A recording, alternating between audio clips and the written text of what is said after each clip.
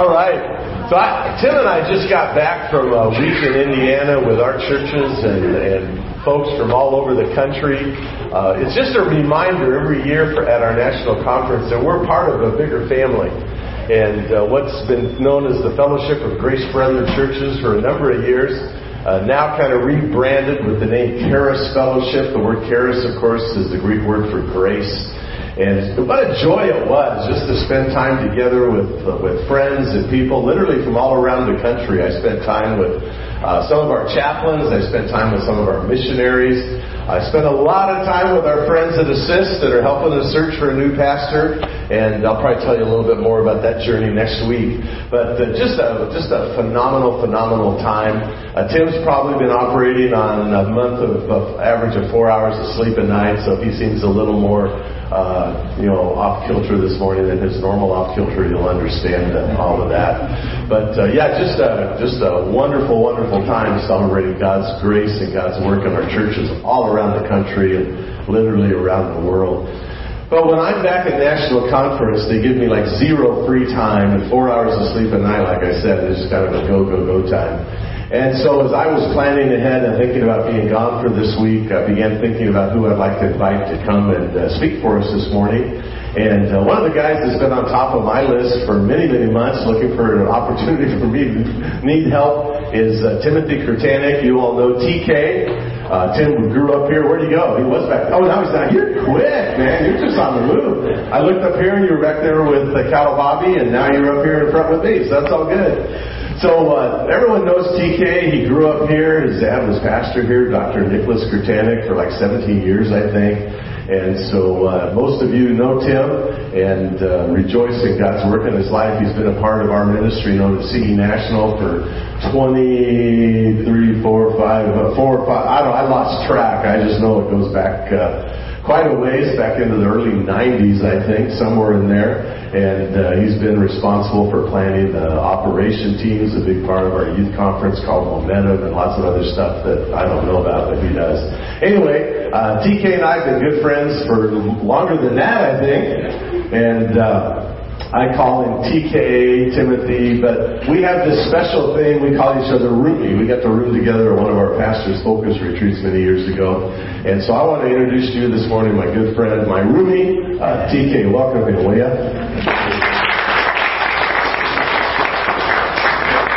Thank you, Remy. Appreciate that. It's good to be here. For Dana and me to be here. Pleasure to be back. This was my home church for 19 years. Most of the 70s and the 80s.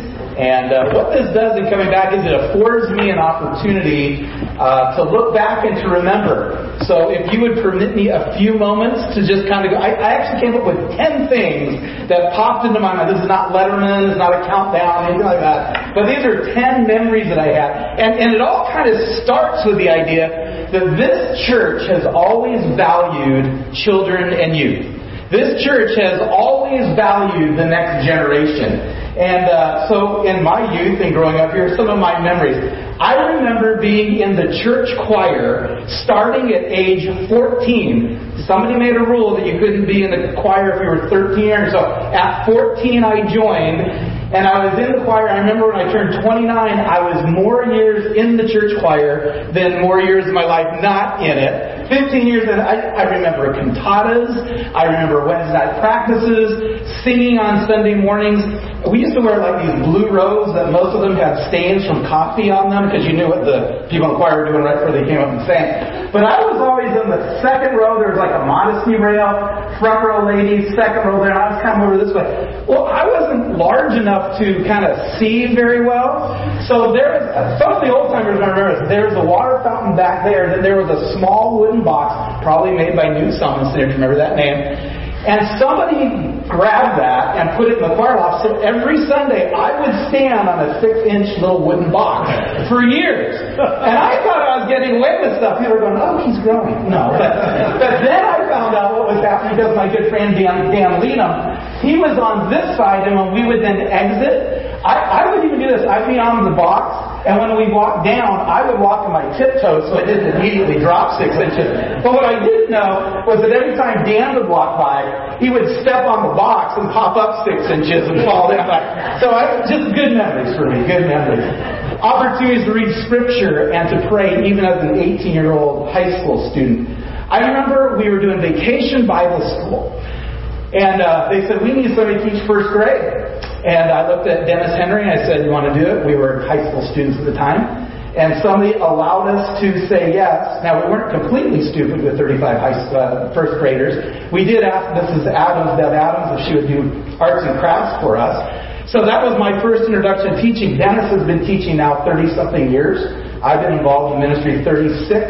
It was because we got started in that somebody here said, yes, we'll give them a chance. The thing that I remember most about that year, I'm sitting in the front row, and we've always had these curved steps.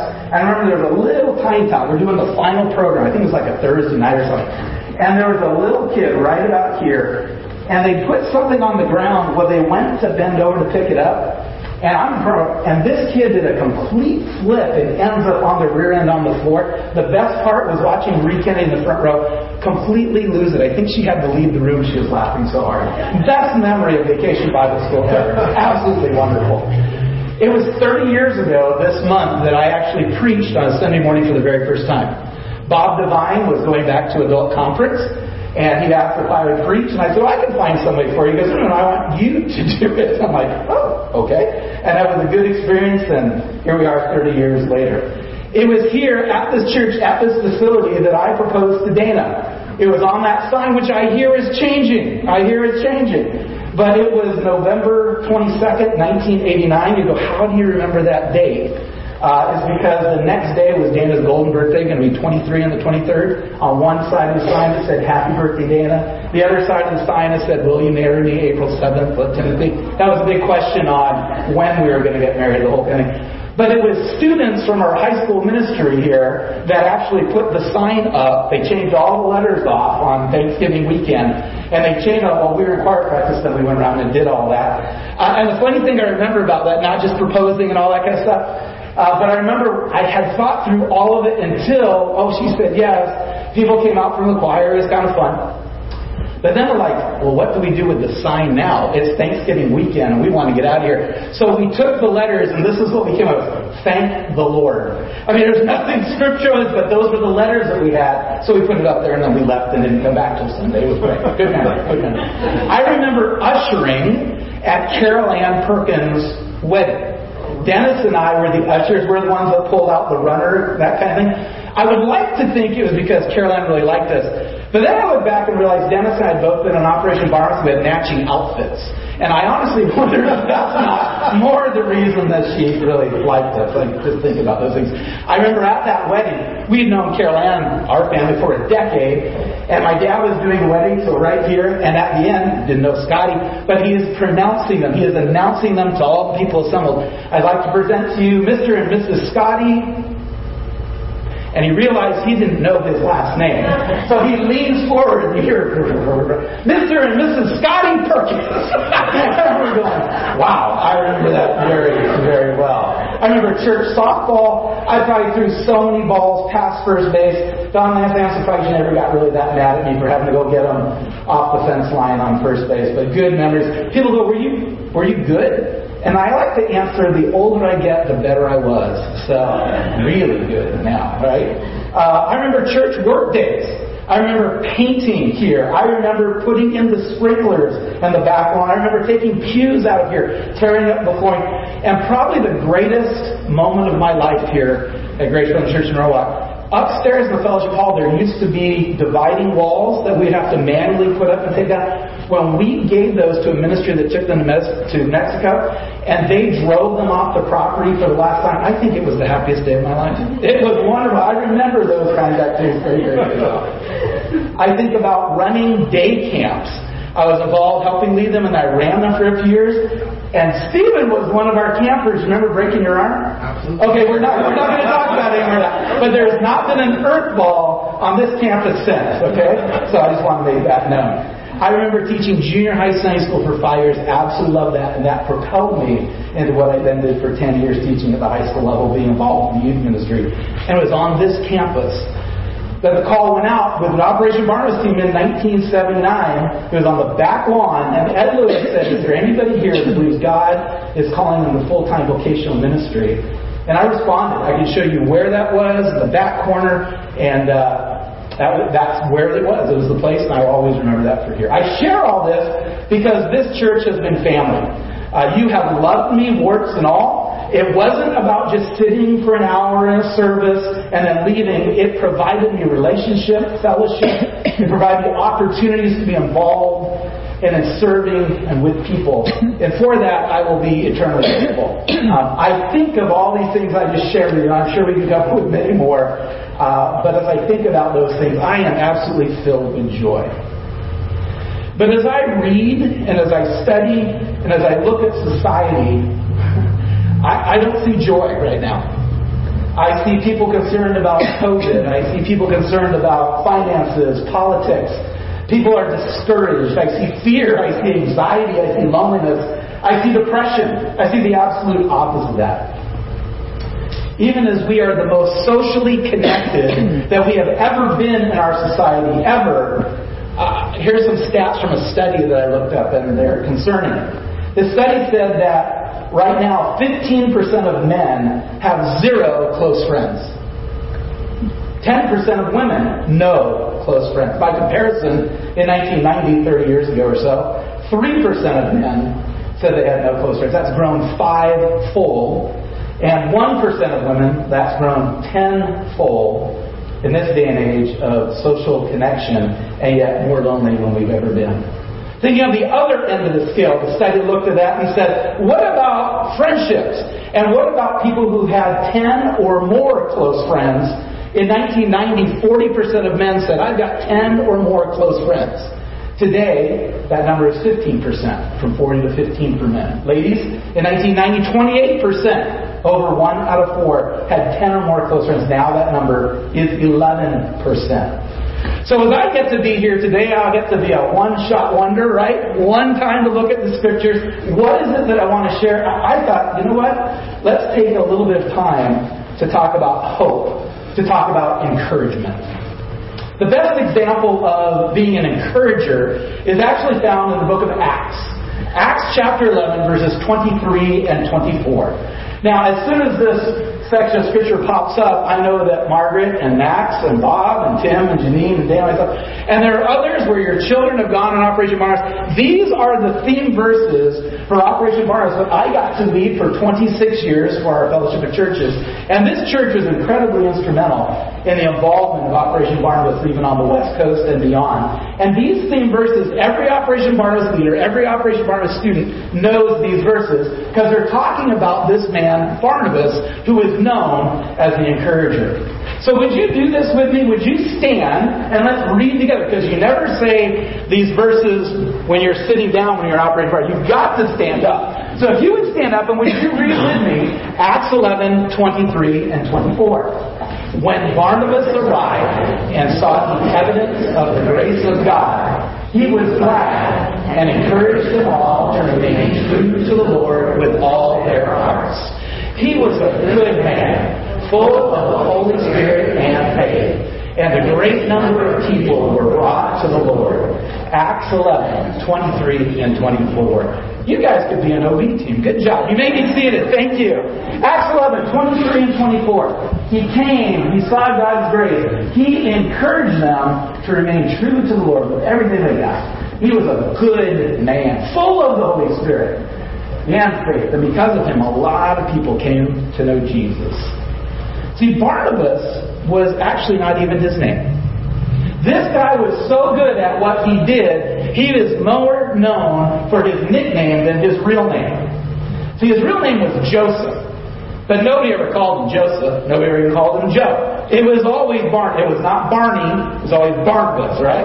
Some of you are thinking of purple dinosaurs. Not true.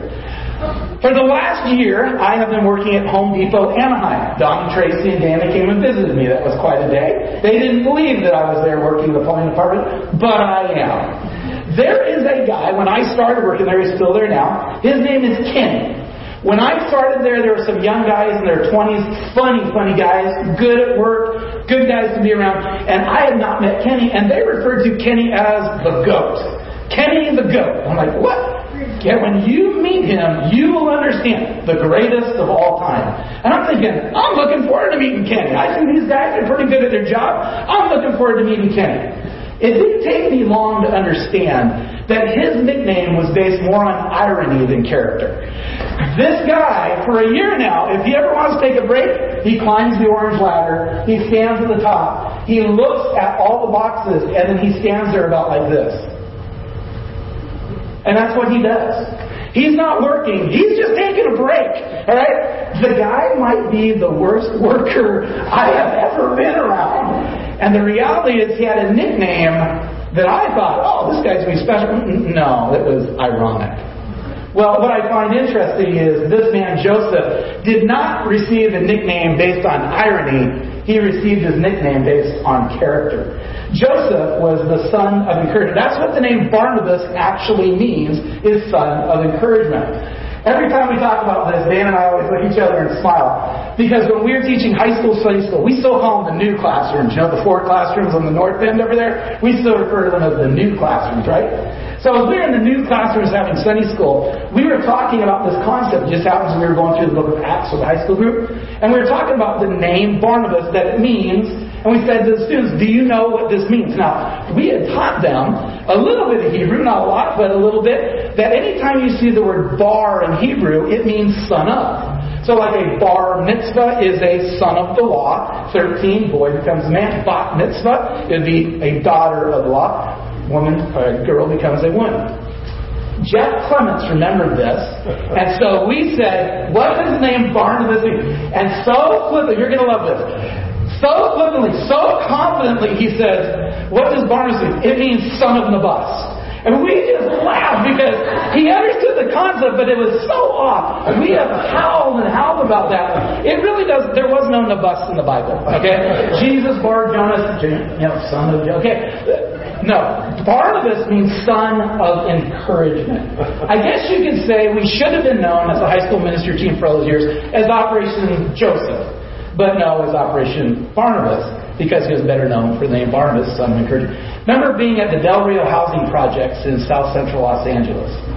And probably the start of inner city ministry for Operation Barnabas back in like 1988. And then now we have Urban Hope Training Center continuing that on. But I remember talking to a guy, he left, he comes back. I think he was a little maybe inebriated. And he comes yelling and talks to this green face. Timothy! I'm like, wow, over here. He goes, I have a question for you. I'm like, yeah? He goes, why would you name your team after the guy that let Jesus take his place on the cross? I'm sorry, my friend. We are not Operation Barabbas. We are Operation Barnabas. Fully different guy. So who was this guy, Joseph, nicknamed Barnabas? Our first introduction to him is actually in Acts chapter 4. If you take your Bible and turn to that, take your phone, take your tablet, turn to Acts chapter 4. We're going to look at verses 32 to 37 that gives us our first introduction to this man, Joseph, this man, Barnabas. Acts chapter 4, 32 to 37. And here's what it says in Acts chapter 4, starting verse 32. All the believers were one in heart and mind. No one claimed that any of his possessions was his own, but they shared everything they had. With great power, the apostles continued to testify to the resurrection of the Lord Jesus, and much grace was upon them all. There were no needy persons among them, for from time to time those who owned lands or houses sold them, brought the money from the sales, and put it at the apostles' feet, and it was distributed to anyone as he had need. Joseph, a Levite from Cyprus, whom the apostles called Barnabas, which we know now means son of encouragement, sold a field he owned and brought the money and put it at the apostles' feet. So we look at this introduction for the very first time to this man Barnabas, this man Joseph. We realize that he is Jewish, but he's not from that area. He's from an island in the Mediterranean called Cyprus. And he is there, and he is one of the believers. And he's one who sells what he has to give to the needy and the poor. It's interesting as you just continue. We sometimes end the story right there. As it continues on to Acts chapter 5, you see another example, another story that we're probably familiar with, of Ananias and Sapphira, who also sold things, brought it before the disciples' feet, and said, here it is. I said, this is all of it. You know the story. Yeah, this is all of it. Boom, dead. Next one. Is this all of it? Yeah, this is all of it. No, it's not. Boom, dead. This is, by contrast, the example of this man Joseph, who gave freely, gave willfully, wanted to be. And here's the chief characteristic of this man, compared to Ananias and Sapphira. Chief characteristic, I think, from Acts chapter 4 is that Barnabas was generous. First thing that we note about being an encourager, it involves being generous. It involves money many times, but not always only that. It's about time. It's about talent. It's about treasure.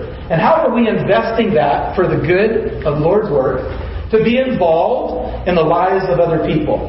This illustration happens to be financial. I think about my own parents. Like Pastor was mentioning, my dad was here 17 years as the associate. No, I guess he was the interim pastor. Is that a record? An interim pastor for 17 years? But I remember being age 10 and going up to San Francisco so my dad could go to a conference. And I remember that the street sweepers in San Francisco, literally the street sweepers, were on strike.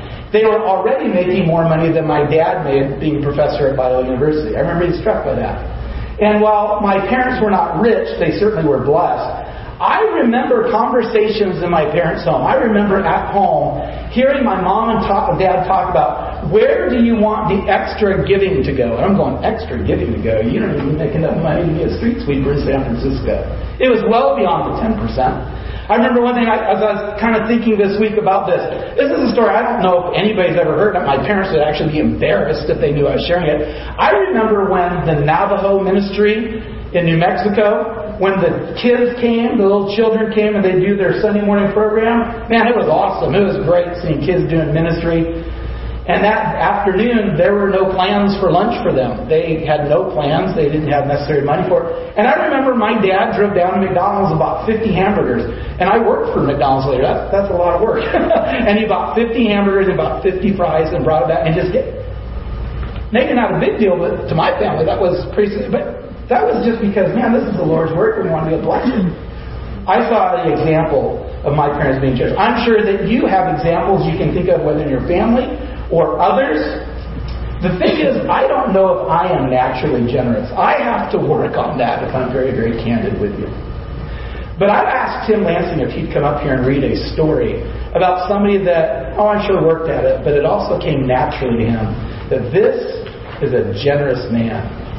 And this story is actually, he's reading from what is in the Operation Barnabas syllabus that has been there for decades, and every opening night of Operation Barnabas orientation, this story is read because we never want anyone to forget the example of a man who was generous. It was the summer of 1979 that an OB team was traveling in California. And a person who had a very special heart in our ministry that summer was a man by the name of Roger Ward. He worked with the youth program at the Norwalk Grace Brethren Church. In fact, he purchased a former school bus that was used exclusively in their church for the various youth activities. Even though the bus was used, it had an almost new engine and 2 propane fuel tanks, which allowed a person to travel for a long distance without having to refuel. Since our Barnabas team was coming out west, Roger volunteered to allow the team to use his bus at no cost for the entire summer tour. What a ministry. Well, one sunny afternoon in Northern California near the start of the OB tour, guess what? The bus completely died. Well, Selma, California was 2.5 hours from the last church and 6 hours from the next. Well, praise the Lord for a town park and a little church which allowed the team the use of a fellowship hall for the night. But now what? Well, by early morning, Roger Ward, along with Mike Siddell, one of the employees and fellow church members of Norwalk GBC, were at the church fellowship hall. They had driven since 3 a.m., taken off work, and insisted on sending the team on its way in Roger's personal van. He insisted that we use his large van for the rest of the summer. It seemed that whenever we were at a church in California near Roger, the van would disappear for a few minutes, only to arrive back with the tanks full, loaded with fuel. Roger owned a propane company, so he was sold on the value of propane fuel. But he also insisted that he pay for the bill whenever we were on the road and needed fuel. Well, at the end of the tour that year, the entire team was so thankful for Roger and his quiet ministry that we purchased a large cake and presented it to him at the end of one of our church programs. It would be shared by the congregation as well. When only part of the cake was eaten, Roger insisted on not taking any of the cake home, allowing the excess cake for the team members. He certainly had a ministry spirit. Well, Roger Ward has a special place in the memories of that Operation Barnabas team. But he also has a special heart in our lives because it was a few months after that Operation Barnabas tour that there was an accident at his place of business. Roger was burned quite badly. He was in the hospital only a few weeks before he went home to be with the Lord. Heaven is a much richer place because of Roger's heart for God. He was certainly humble and dedicated totally to being a servant and an encourager to us on Operation Barnabas.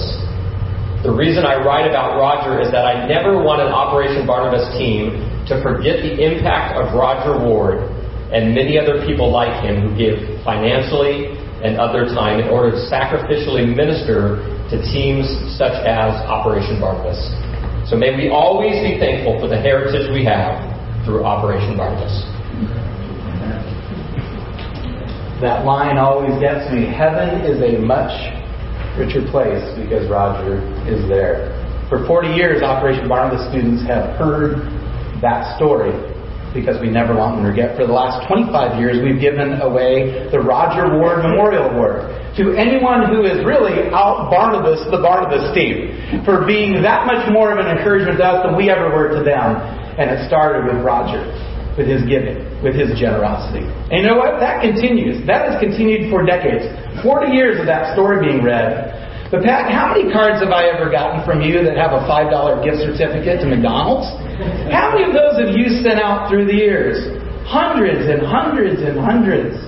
Modern day examples of people who are a Barnabas, people who are an encouragement, people who are generous with their time, with their talents, with their treasure. I think about another idea that tells us about the character of this man Joseph, Barnabas. Yes, he is generous, but it doesn't end there. That's the beginning. This man was also active in helping others. He was active in this pursuit rather than just passive. I want to look at a couple of sections of Scripture. Some you can follow on, others just going to reference you can look at later if you like. But I find it interesting because in Acts chapter 9, verses 26 and 27, right before that you have the story of the conversion of Saul, who we now know as Paul, right? And that story is he became a Christ follower on the road to Damascus. But then you have the situation starting in verse 26 that describes this man Barnabas who was active in helping someone else. In verse 26 it says, when he came to Jerusalem, this is Saul, he tried to join the disciples, but they were all afraid of him, not believing that he was really a disciple. Well, yeah, here is a guy that has been known for killing Christians. And now the story is that this guy isn't seeking to destroy them. He's seeking to worship with them because now he is a follower of Jesus. And they're going, bet me. But check out the next verse. Verse 27. But Barnabas took him and brought him to the apostles. He told them how Saul on his journey had seen the Lord, that the Lord had spoken to him, and how in Damascus he had preached fearlessly in the name of Jesus.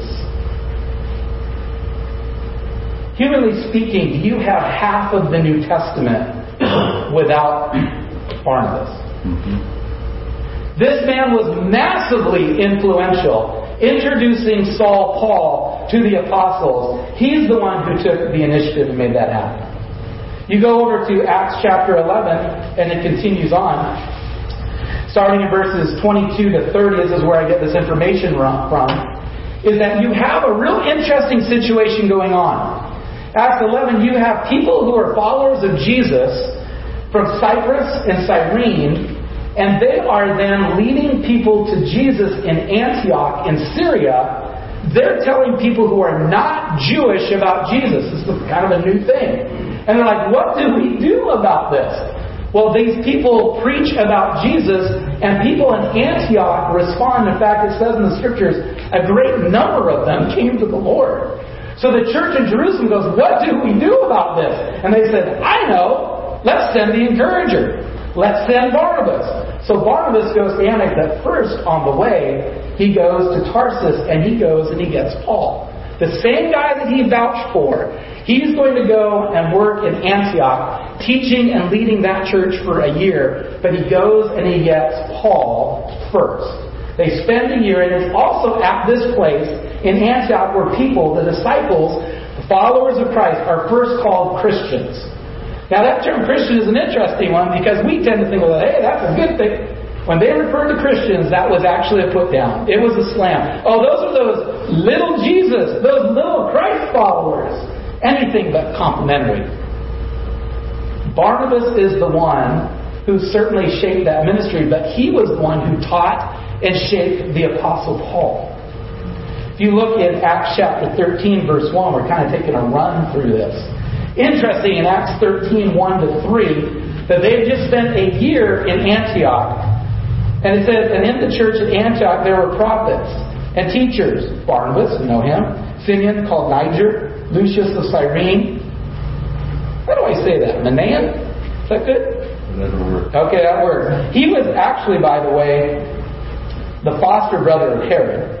And there was, of course, Saul. That was Paul. While they were worshiping the Lord and fasting, the Holy Spirit said, set apart for me Barnabas and Saul for the work to which I have called them. So after they had fasted and prayed, they placed their hands on them and sent them off. This is the first missionary trip. Who is it that's leading the first missionary trip? Note, by the way, the order in which it appears.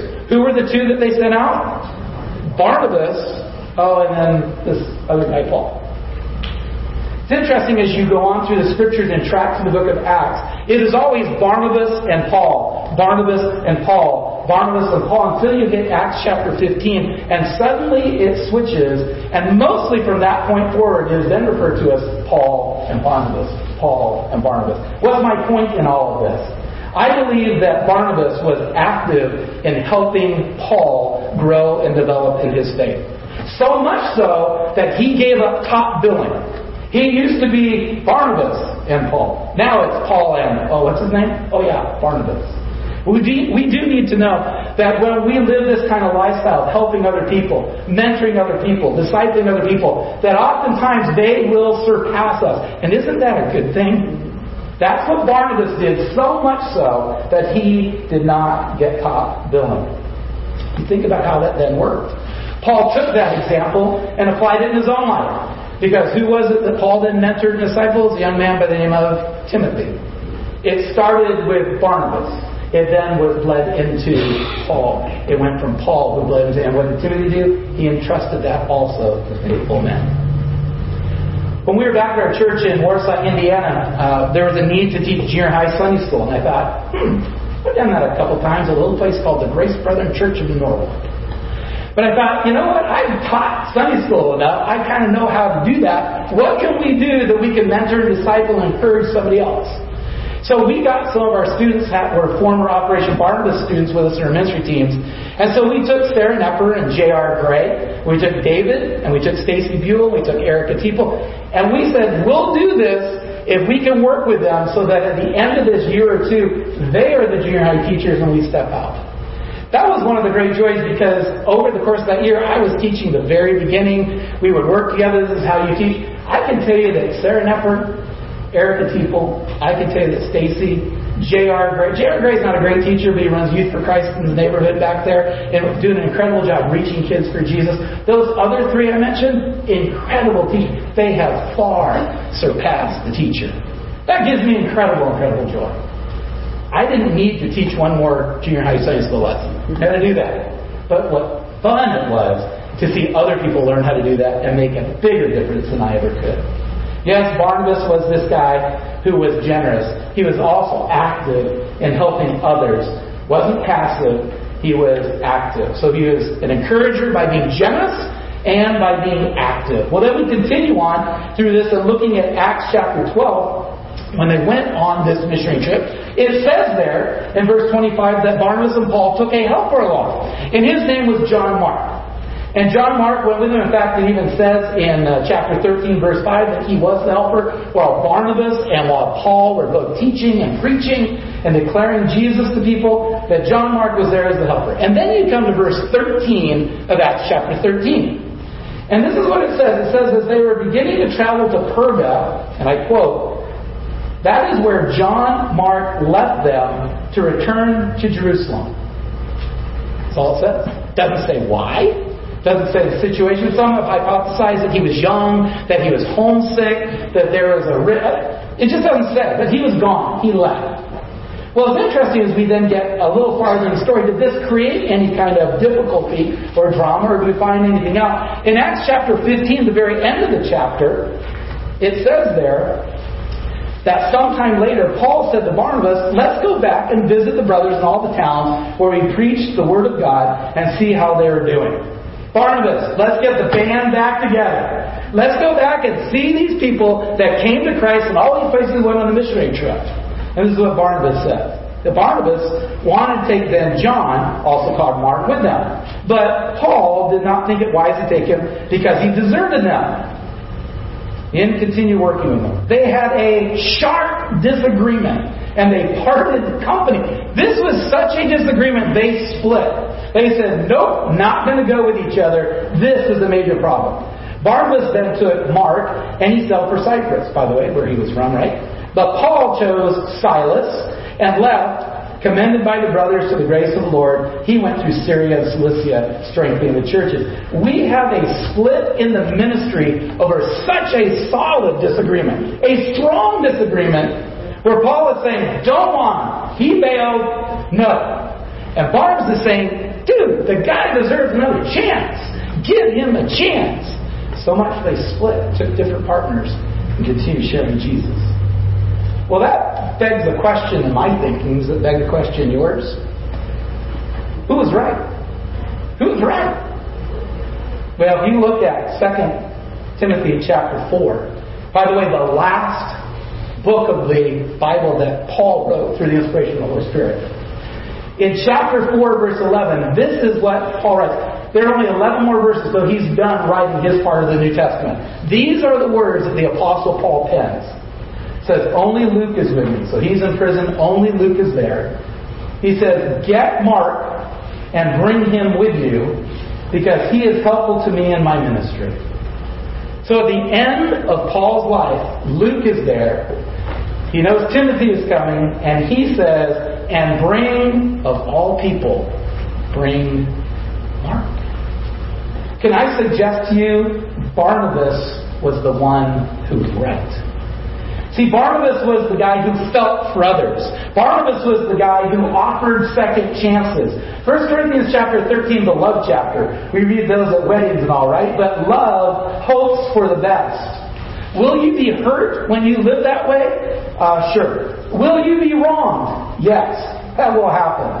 But an encourager gives second chances, because an encourager is one who understands that we are people that must give grace.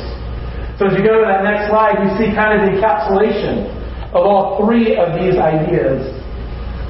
But not only is Barnabas a generous man, he is a man who is active with his faith, but he is also one who gives grace, who gives second chances, even when people don't deserve it.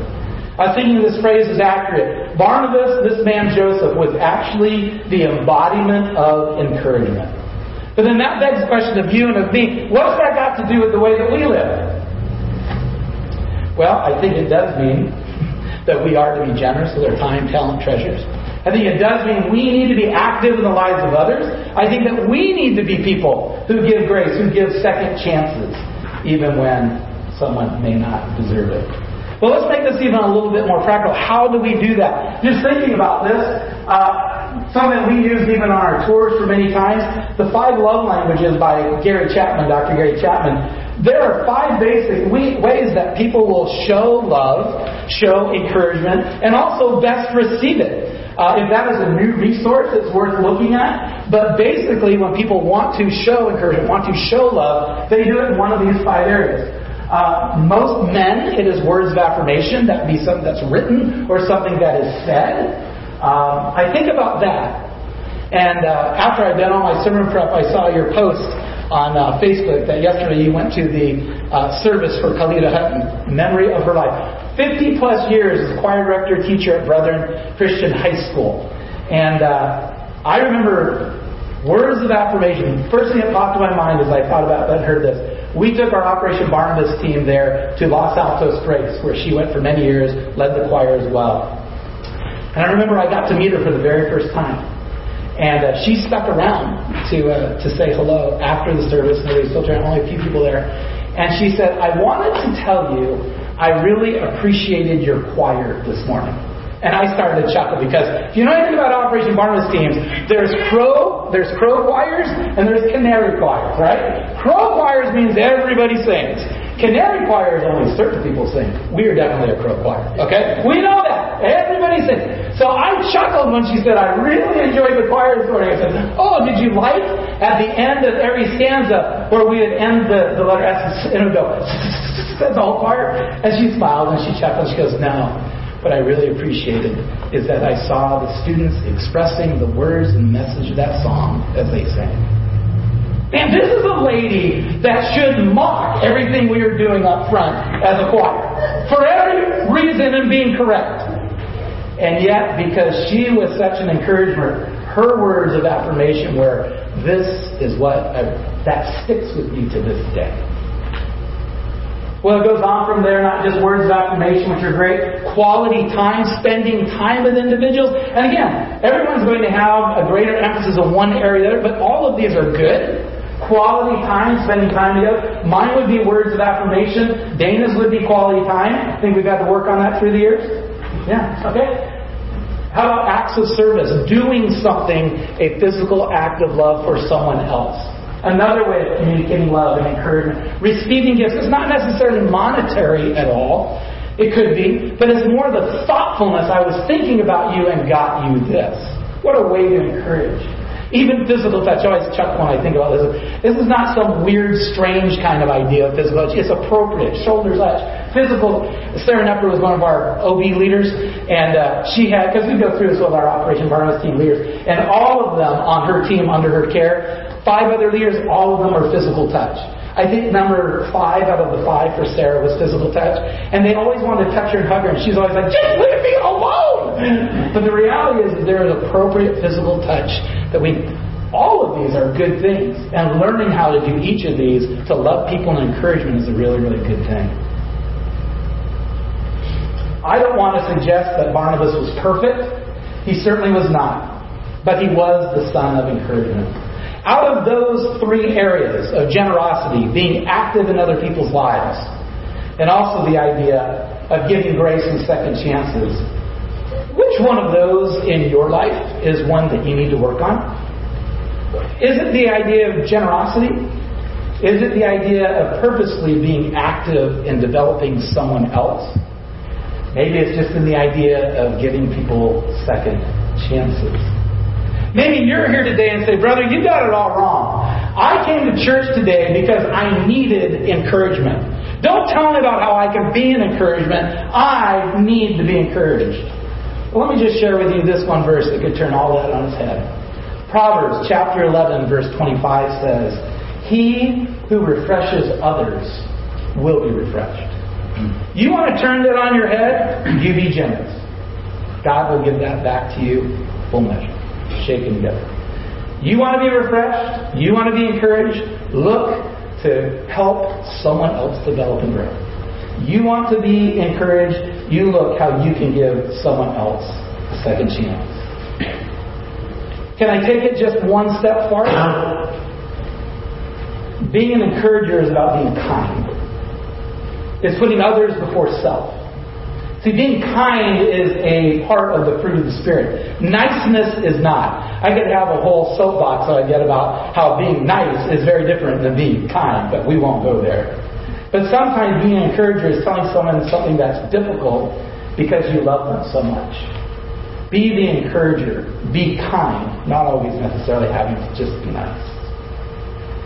Can I take it one additional step? You're really pushing it, buddy. We got lunch plans. Who do you know that needs to know that Jesus loves them? That Jesus died on the cross for their sin? That He went to the grave and that He rose again? And He lives at the right hand of the Father, and that by putting my personal faith in Him, repenting of my sin, giving my life to Him, and saying, I follow you, Jesus. It's not my goodness, it's yours. They can have purpose and meaning now, and they can have a life everlasting God. Who needs to know that? Boy, that is ultimately the greatest encouragement you could ever be to any person. Whether that's family, whether that's neighbors, whether that's friends, whether that's coworkers. Sometimes we think that sharing Jesus is all about what I have to say. Can I suggest to you that research now shows that most effective evangelism is about asking questions. Not any kind of soapbox of preaching at somebody and telling somebody, but a lot of give and take and asking questions and sharing life. So, but I'm a little bit scared of what if they ask a question and I don't know the answer. Can I tell you what to say? I don't know. I'll go look it up and get back to you. Or how about this? How many of us know John 3:16? How many of us say, I know John? Can we quote it together? For God so loved the world that He gave His only begotten Son, that whosoever believes in Him shall not perish, but have everlasting life. That is the ultimate encouragement, the gospel in a nutshell. You don't really need to know a lot. Just need to be a little bit verbal, a little bit vocal. Some of you are going, can I give you one more? Just found this out in the last 2 weeks. There is now going to be another Harvest Crusade at Angel Stadium. It's going to be a one-night event. October 3rd is a Sunday night. It's going to be free for King and Country is going to be there. Greg Laurie is going to be preaching the gospel. Good opportunity to say, hey, would you go with me? It's going to be great. You won't even see the Angels lose that day.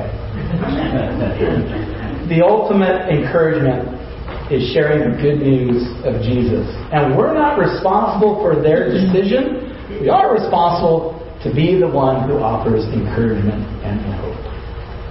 Acts chapter 11, verses 23 and 24. It says, when Barnabas arrived and saw the evidence of the grace of God, he was glad. And he encouraged them all to remain true to the Lord with all their hearts. He was a good man, full of the Holy Spirit and faith. And because of this man named Joseph, a great number of people were brought to the Lord. Barnabas was a good man. He was an encourager. May the same be true of us. Let's pray. God, we're grateful for the opportunity to be together today. The times to sing praises to your name. To give financially of our means for the furtherance of the gospel, for the discipleship of the saints. Father, we're grateful for this man Barnabas, who is an example of one who is an encourager. God, what encouragement is needed in this day and age. Father, I pray that you would help us to consider how we need to make decisions as far as today about what it means to be a better encourager of those around us. Why don't you just take a second right now? And maybe you need to have a little chat with Jesus. Maybe you need to say, Lord, I want to be a better encourager. God, help me be more generous. Maybe you need to tell him that. Maybe you've been selfish in that way and you need to confess that. Do that now. Maybe you're here and you're going, you know what? I have not looked to invest in somebody else. I need to do that. Would you tell him that? Maybe you are not prone to give second chances. You hold on to the grudge. Maybe you need to confess that and make that right. Why don't you tell him that? God, I pray that you would work in our lives, through our lives. God, we know this man Barnabas is not perfect. God, we are not perfect. But Father, we want to be the best reflection of Jesus we can possibly be. Help us this week, God, to share the good news of salvation, of eternal life, of hope that's only found in Christ. God, we're grateful for this time. Thank you for the example of Barnabas. We look forward to meeting this man in heaven one day. But God, help us to be the encourager that you desire us to be. We pray these things in the matchless name of Jesus. Amen.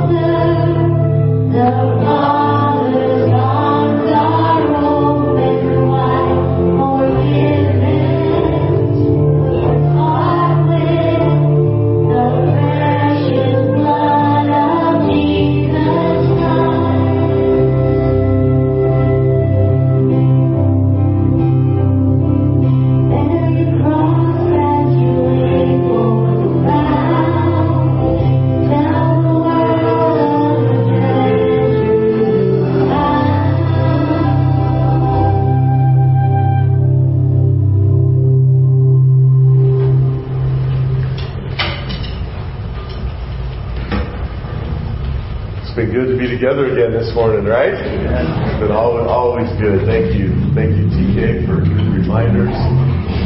As you go into your work, Tim has challenged into your week. Tim has challenged us to be sons of encouragement, to be like Barnabas, to encourage others.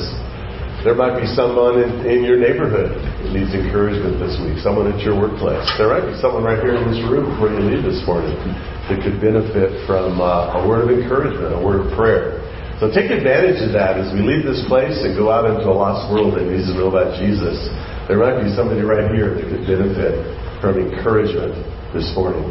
Have a great week and encourage others as you go.